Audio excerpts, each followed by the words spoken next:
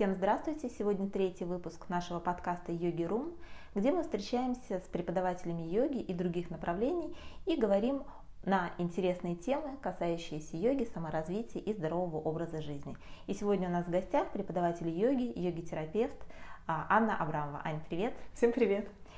Тема нашего разговора – дыхание.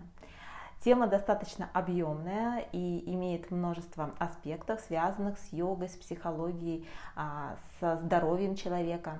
И, наверное, я начну с того, что, занимаясь йогой и бывая на занятиях у тебя, у других преподавателей, мы часто выполняем различные дыхательные упражнения и используем дыхательные техники.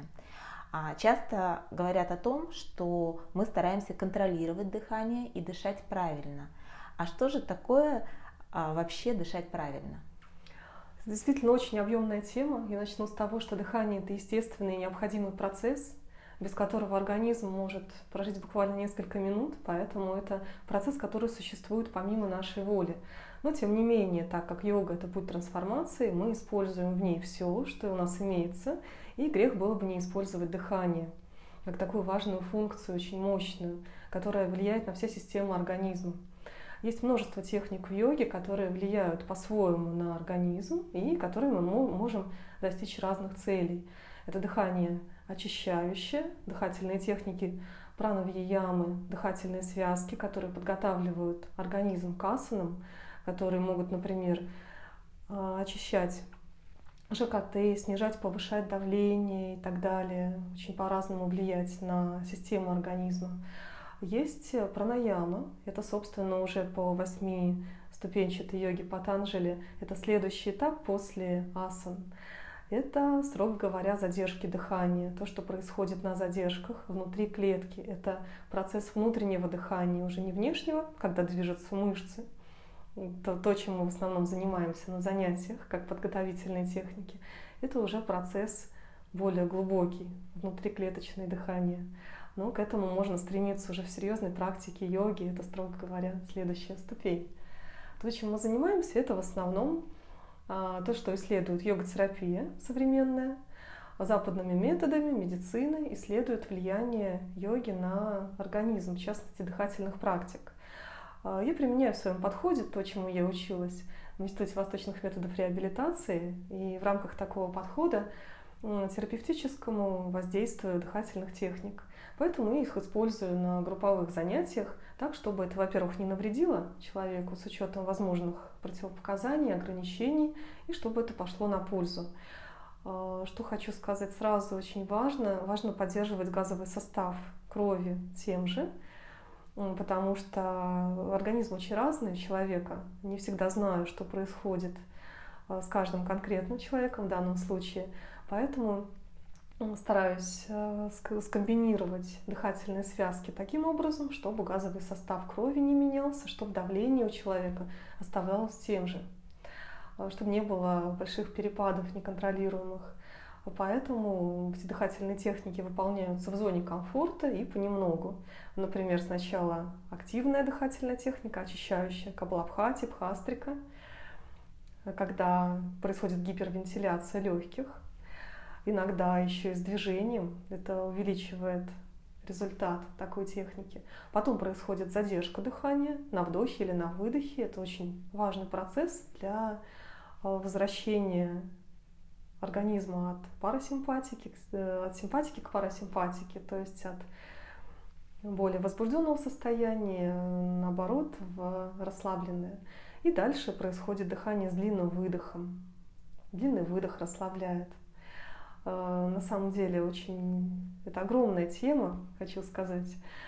Очень много разных техник, которые по-разному влияют. Поэтому, например, вдох, особенно длинный вдох, бодрит, длинный выдох расслабляет. Это доказано физиологически, той же йога-терапией, западными методами исследования. Вдох через правую ноздрю бодрит, вдох через левую расслабляет, наоборот. И на этом построены йоговские техники, которые были изобретены еще задолго до тех методов исследований, которые сейчас применяются. На самом деле должна сказать, что не всегда можно провести параллели между этой тонкой анатомией, которую изучает йога, и западной анатомией, потому что западная медицина, она же это одна из традиционных медицин, изначально греческая, потом римская, потом стала она западной. И в ней был отброшен холистический подход, то есть целостный подход к организму. Соответственно, была отброшена и тонкая анатомия с ее каналами, тем, что называют чакрами, сплетением каналов и так далее, и так далее. Все вот это то, что сейчас считается мистическим неким, постигаемым только изнутри, путем медитации.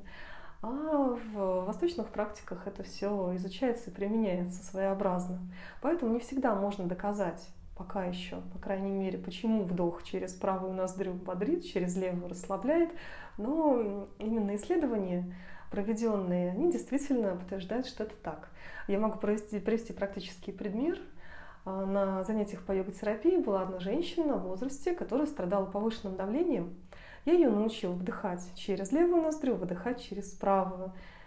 Это чандрабхедана, лунное пранзание, такое дыхание расслабляющее, которое снижает давление.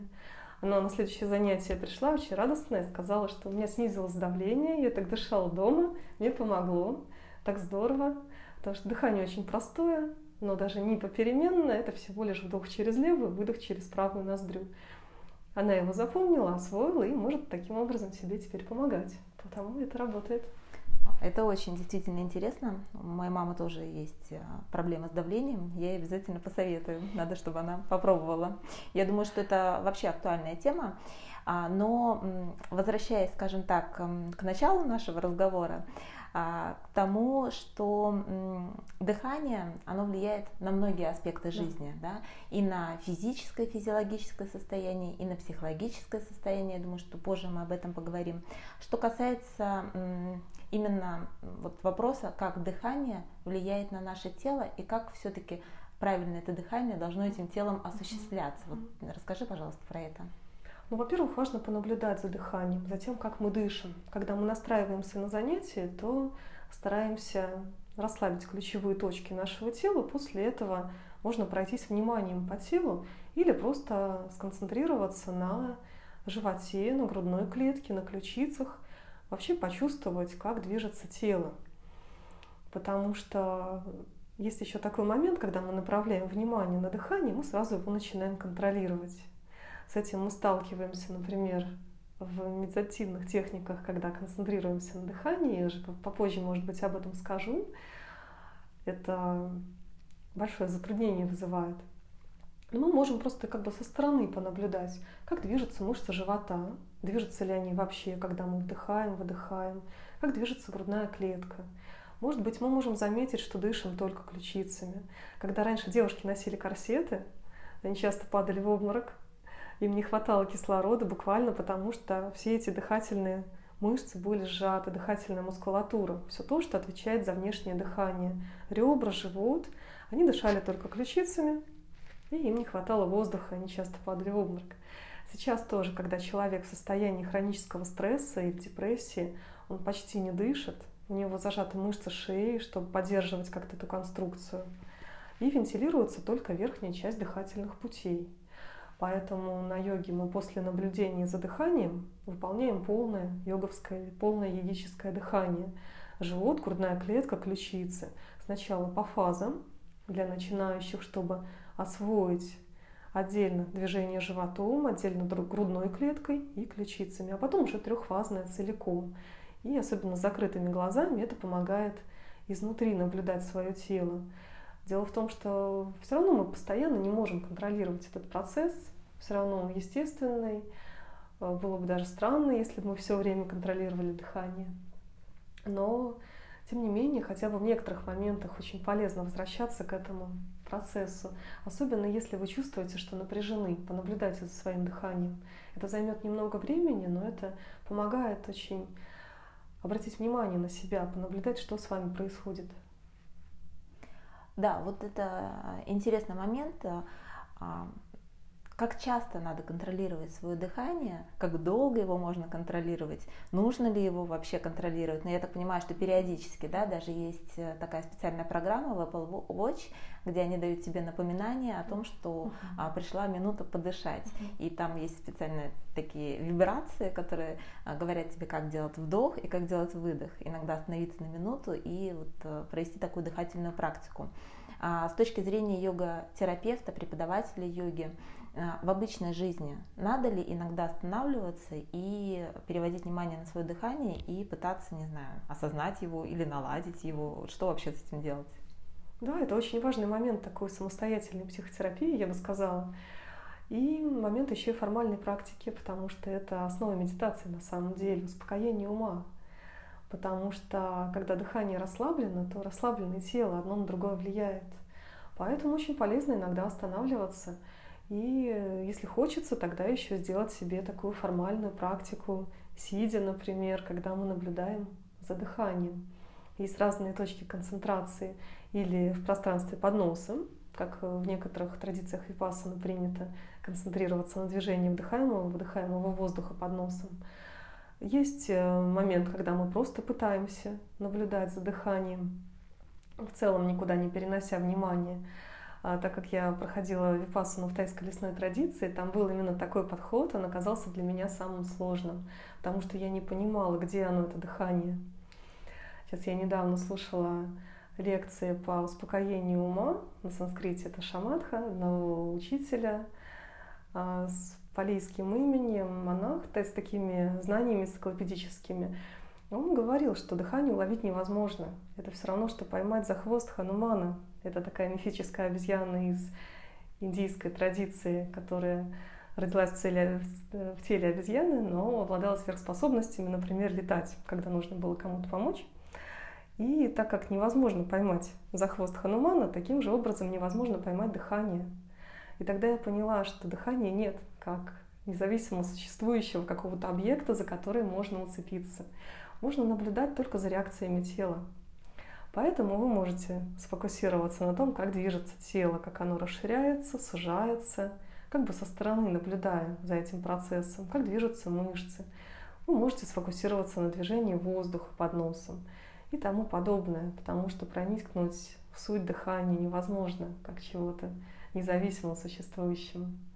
Это стало для меня настоящим открытием. Все-таки иногда полезно слушать лекции по медитации. Да. Да, я думаю, что чем больше учишься, чем больше ты развиваешься, сама каждый раз все равно узнаешь что-то новое и понимаешь, что это вообще огромная тема, огромный пласт. И что касается физической составляющей дыхания, ты упомянула, что на занятиях иногда осуществляются задержки дыхания. Также мы поговорили о том, что есть дыхание разными ноздрями, да, и какой эффект это имеет. А какой физиологический эффект имеют задержки, которые делаются? Можно ли задерживать долго дыхание? Стоит ли это тренировать, например, или не стоит долго задерживать? В самом классическом тексте по хатха-йоге, хатха-йога Прадипики Сватмарамы, который следует изучать тем, кто серьезно занимается йогой, потому что это основа вообще хатха-йоги, получившей развитие в Средневековье как раз в таком виде, в каком она существует сейчас. Там сказано, что пранаямой можно все болезни исцелить и все заработать некорректной практикой пранаямы, и что она обязательно должна осуществляться под руководством гуру, там сказано. И еще и Айенгар, который основоположник, создатель йоги Айенгара уже в 20 веке, говорил, что пранаямы как раз нельзя самостоятельно изучать в силу их именно сложности и очень интенсивного воздействия на организм. Асаны еще как-то можно практиковать самостоятельно. Это даже мнение Айенгара. Поэтому надо подчеркнуть важность этого процесса физиологического, особенно связанного с задержками. И поэтому не зря пранаямы — это такой переходный момент от асан к медитации в индийской классической йоге. Дело в том, что задержки дыхания меняют газовый состав крови. Это дыхание внутриклеточное на уровне митохондрий, таких образований внутри клетки, в которых происходят сложные химические реакции. Они влияют на наш организм целиком.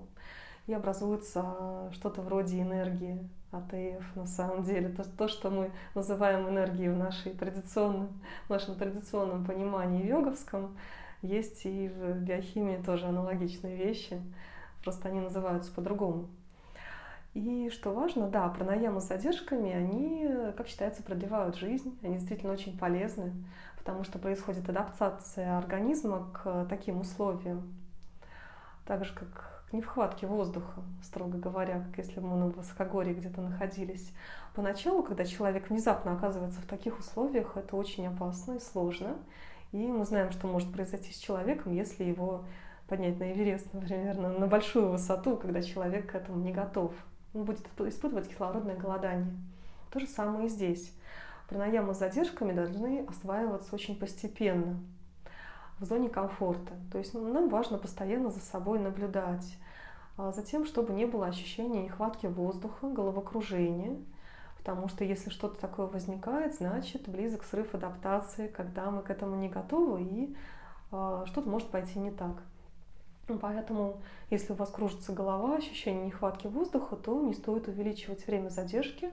Нужно переждать этот момент, практиковать без увеличения. Обычно мы используем на занятиях квадрат пранаямы. Вдох, задержка, выдох, задержка. Они равного размера. Это такая базовая величина, которую можно практиковать, пробовать и самостоятельно.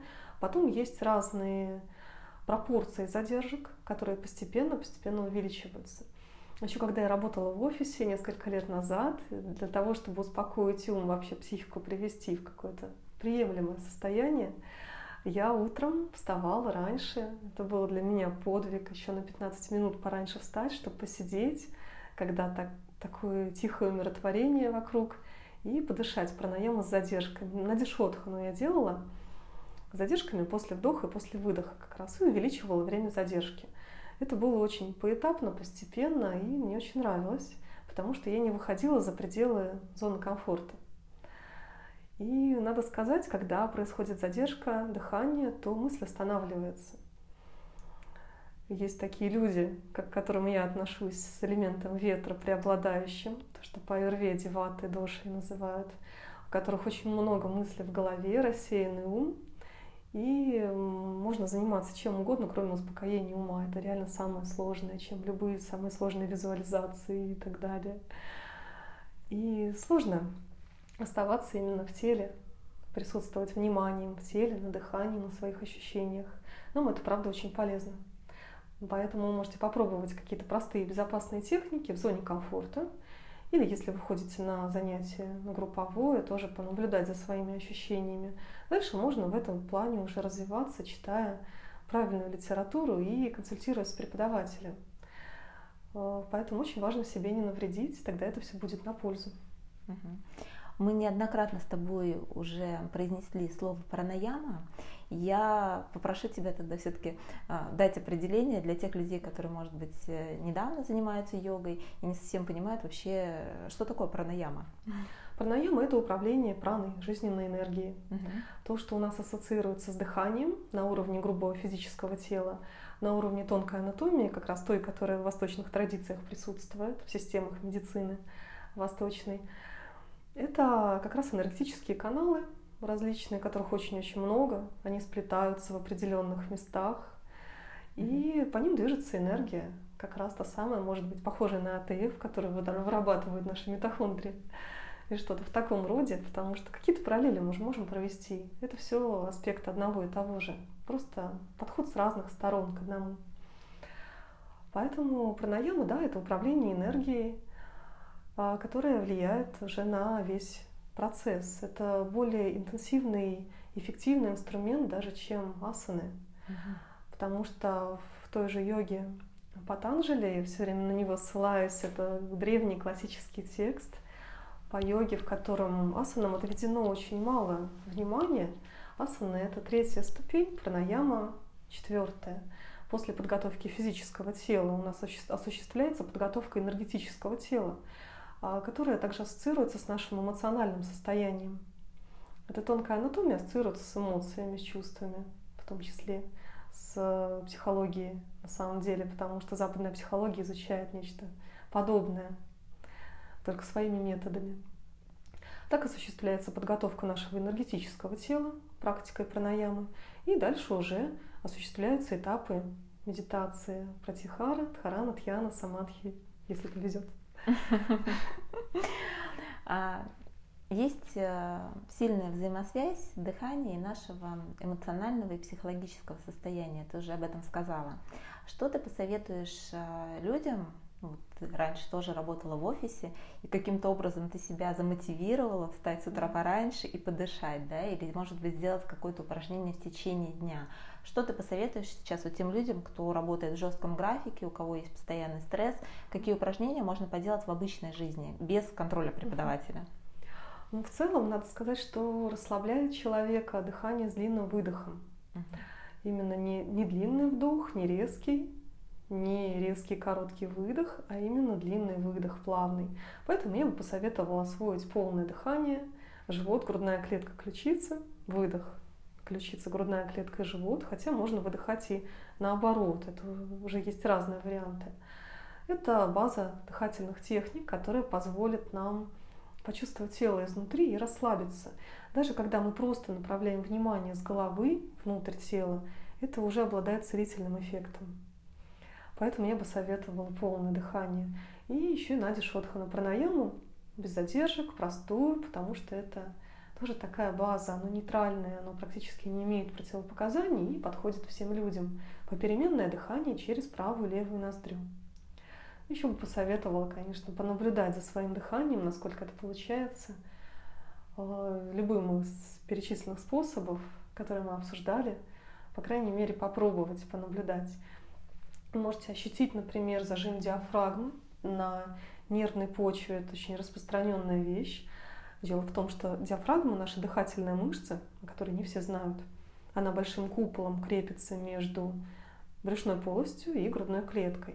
Сзади крепится к позвоночнику, спереди к ребрам. Таким большим куполом у нее есть отверстие для пищевода, например.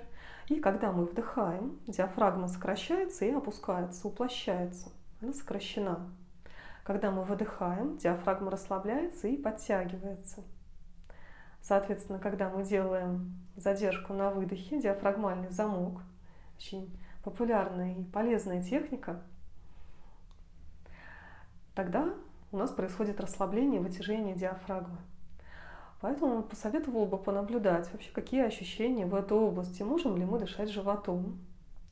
Это дыхание расслабляющее само по себе, но у многих людей просто эта функция не работает, потому что мы не пытаемся так делать, мы дышим поверхностно в обыденной жизни.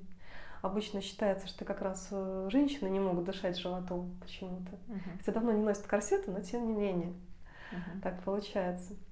Дыхание у нас очень поверхностное, особенно у тех, кто испытывает постоянный стресс. Поэтому попробуйте направить внимание в эту область диафрагмы. Подышать животом даже специально, но медленно, не быстро. Это уже может помочь снять стресс.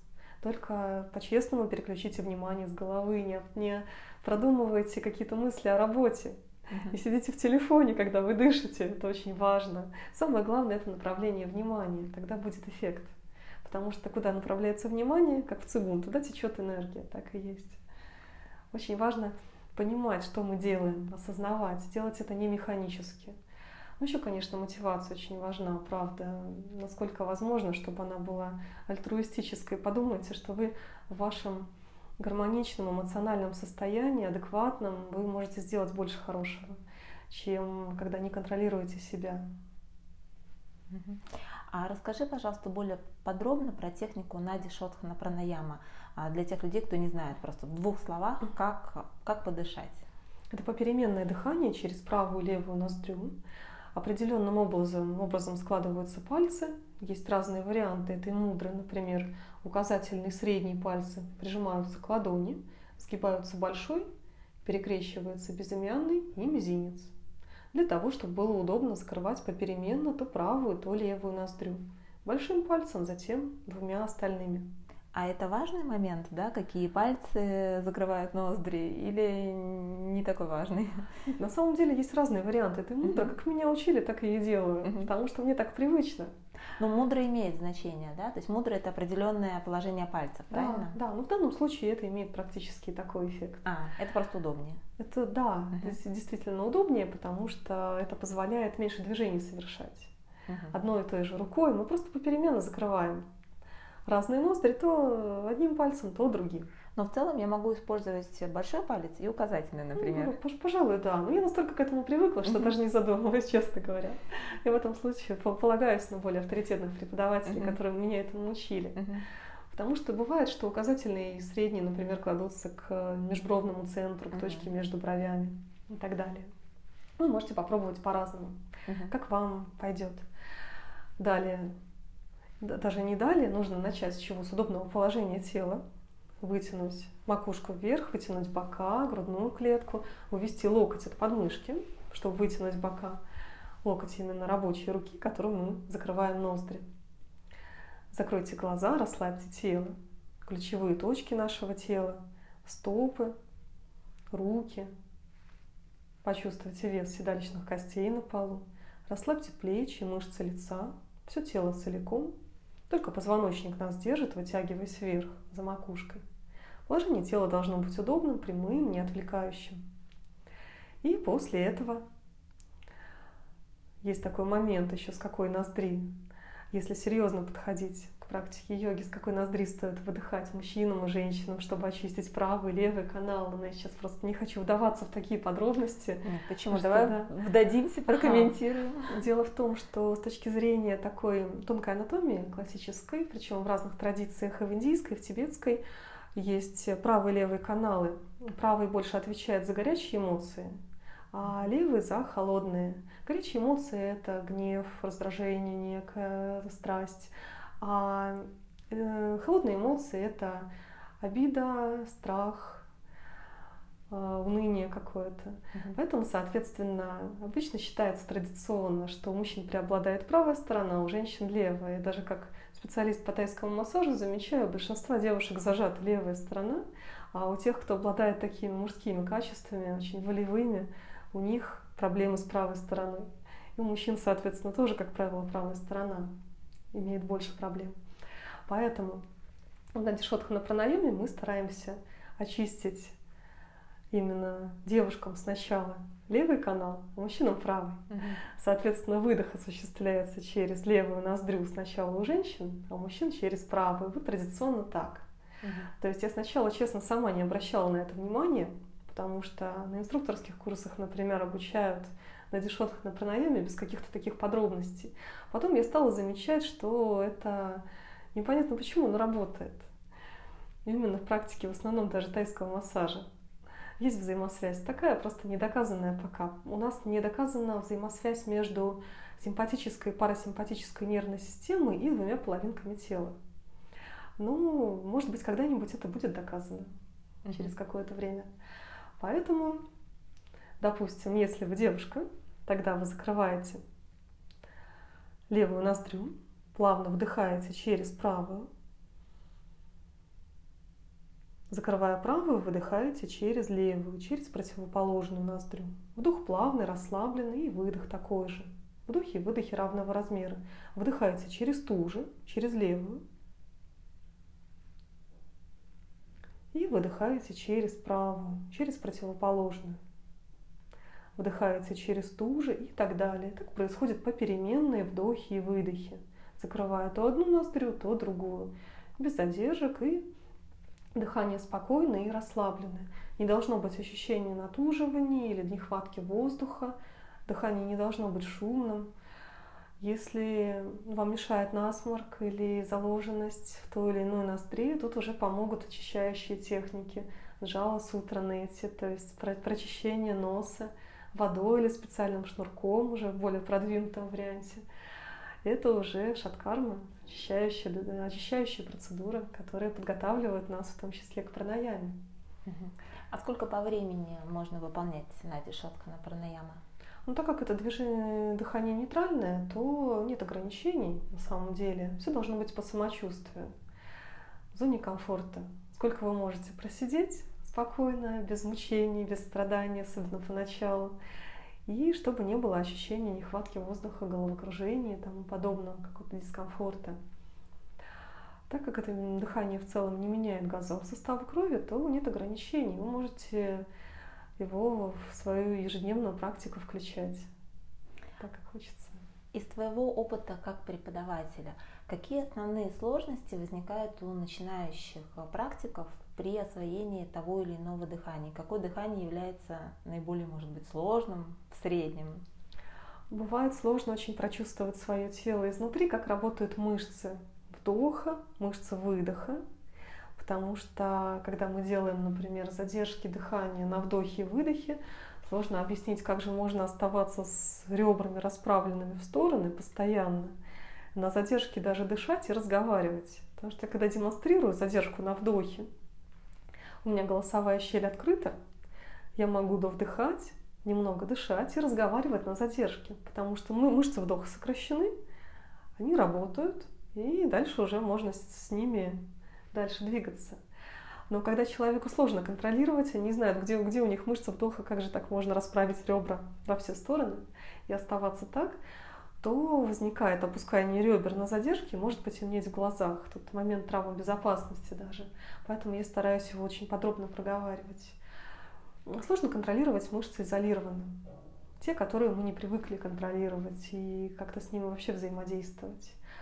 Сложно работать с диафрагмой, потому что задержка дыхания после выдоха, как раз с поднятием диафрагмы вверх, она возникает на задержке после выдоха, с расправлением ребер. Там живот должен быть расслаблен. Этому мешает несколько разных моментов. Сам такой психологический зажим диафрагмы, когда диафрагма находится постоянно в сокращенном состоянии, опущенном. Могут мешать проблемы ЖКТ, тогда уже, соответственно, тоже очищающие процедуры, уже другие применяются. И просто отсутствие контроля, когда сложно человеку, например, перенести вес вперед, удобно упереться руками, чтобы свое положение выровнять, помочь себе. Ну, кстати, положение тела при дыхательных практиках очень важно. Ты уже немножко об этом сказала, но думаю, что можно акцентировать на этом внимание, что если вдруг кто-то решил поделать дыхательные практики дома или на работе в офисе, то важно занять правильное положение. Обычно сидя, ну или стоя можно тоже, да? Да, дело в том, что многим людям неудобно долго сидеть, или нужно выбирать специальное положение, коррегирующее. И не всегда есть возможность, например, в офисе такое положение себе создать. Поэтому мы часто осваиваем дыхательные техники стоя. Например, у Дьяна Бандха тот же диафрагмальный замок, подтягивание диафрагмы, удобнее выполняется стоя, в позе рыбака с присогнутыми коленями, когда руки упираются в бедра. Так удобнее перенести вес, оттолкнуться и, расправив ребра, потянуть живот внутрь. Это положение для начинающих самое комфортное. И из положения стоя можно самые разные дыхательные техники выполнять. Но в процессе вы можете уже свое положение сидя освоить таким, каким оно будет для вас комфортно. Положить возвышение под таз, чтобы колени опустились, не были на весу. Таким образом у вас не будет округляться спина, не будет тянущего ощущения в пояснице. Расположить руки так, как удобно. Кому-то удобнее на коленях, кому-то еще по-другому. Есть традиционно еще, например, в тибетской йоге семичленная поза вайрачаны, когда правая рука на левую кладется и скрещиваются большие пальцы. Насколько я знаю, еще в дзене тоже применяется это положение рук. Это тоже очень удобно. Тут важно еще обращать внимание на положение плеч, чтобы они были расправлены.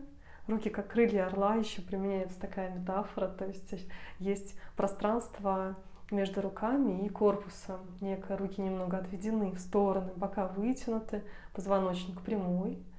И таким образом наше тело не будет доставлять дискомфорта просто на физическом уровне. И потом еще, раз уж мы тут обсуждаем тонкую анатомию, то на энергетическом уровне у нас каналы, насколько возможно, сейчас тоже будут расправлены. Поэтому очень странно было бы практиковать пранаяму с сутулой спиной. Логично вытянуться вверх. Кстати, по поводу Дьяна Бандхи, да, сейчас в интернете это достаточно популярная тема, в том числе брюшные манипуляции, так называемая волна. Многие фитнес-тренеры это демонстрируют и делают, но вообще это йоговская практика, да, изначально. Она, кстати, относится к чему? К пранаямам или к брюшным манипуляциям? К шаткарным, к очищающим процедурам. Так как стимулируется ЖКТ, это очищающая процедура, которую хорошо делать до завтрака утром. Давай только уточним, что это такое, как это происходит. То есть это первый этап, это втягивание живота. Да, расправление ребер, втягивание живота, все это происходит на задержке после выдоха. Это вот важно понять, потому что начинающие не могут понять, а как же так не дышать-то.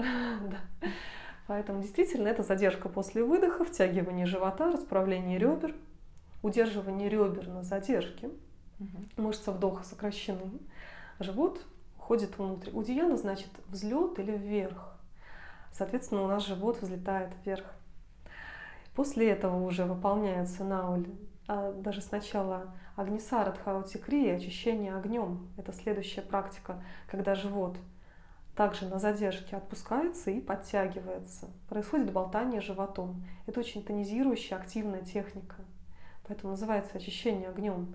Здесь в нашем центре брюшном та разновидность праны, которая отвечает за пищеварение, видимо, тоже активизируется, поэтому это стимулирует пищеварение, ЖКТ. Это очень полезная техника, если нет противопоказаний. А дальше уже, когда освоены эти варианты, то можно попробовать освоить наули. Наули — это волна. Изначально мадхьяма наули. Мадхьяма — это срединный жгут, когда выделяются прямые мышцы живота. То есть из удияна бандхи, когда она достаточно глубокая, упор руками хороший, мы пробуем чуть округлить поясницу. Вот это самый важный момент, который я раньше не знала, у меня не получалось. Долгое время не получалось наули, я не знала, что нужно чуть округлить поясницу. Подтянуть глубокие мышцы пресса и выделить срединный жгут. А косые мышцы по сторонам подтягиваются внутрь. И получается такая колбаска из мышц по центру живота.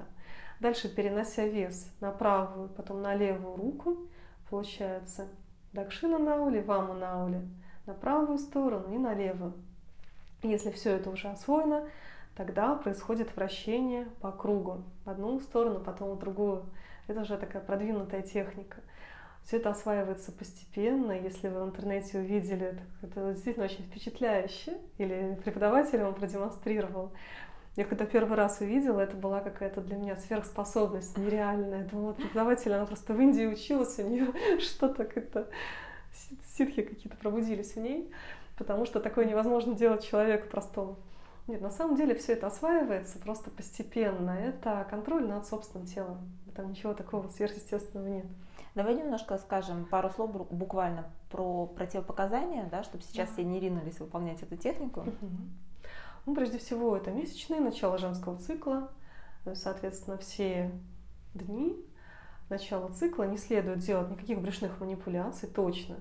А насчет других очищающих техник, капалабхати, например, сияющий череп, там есть разные мнения в разных школах.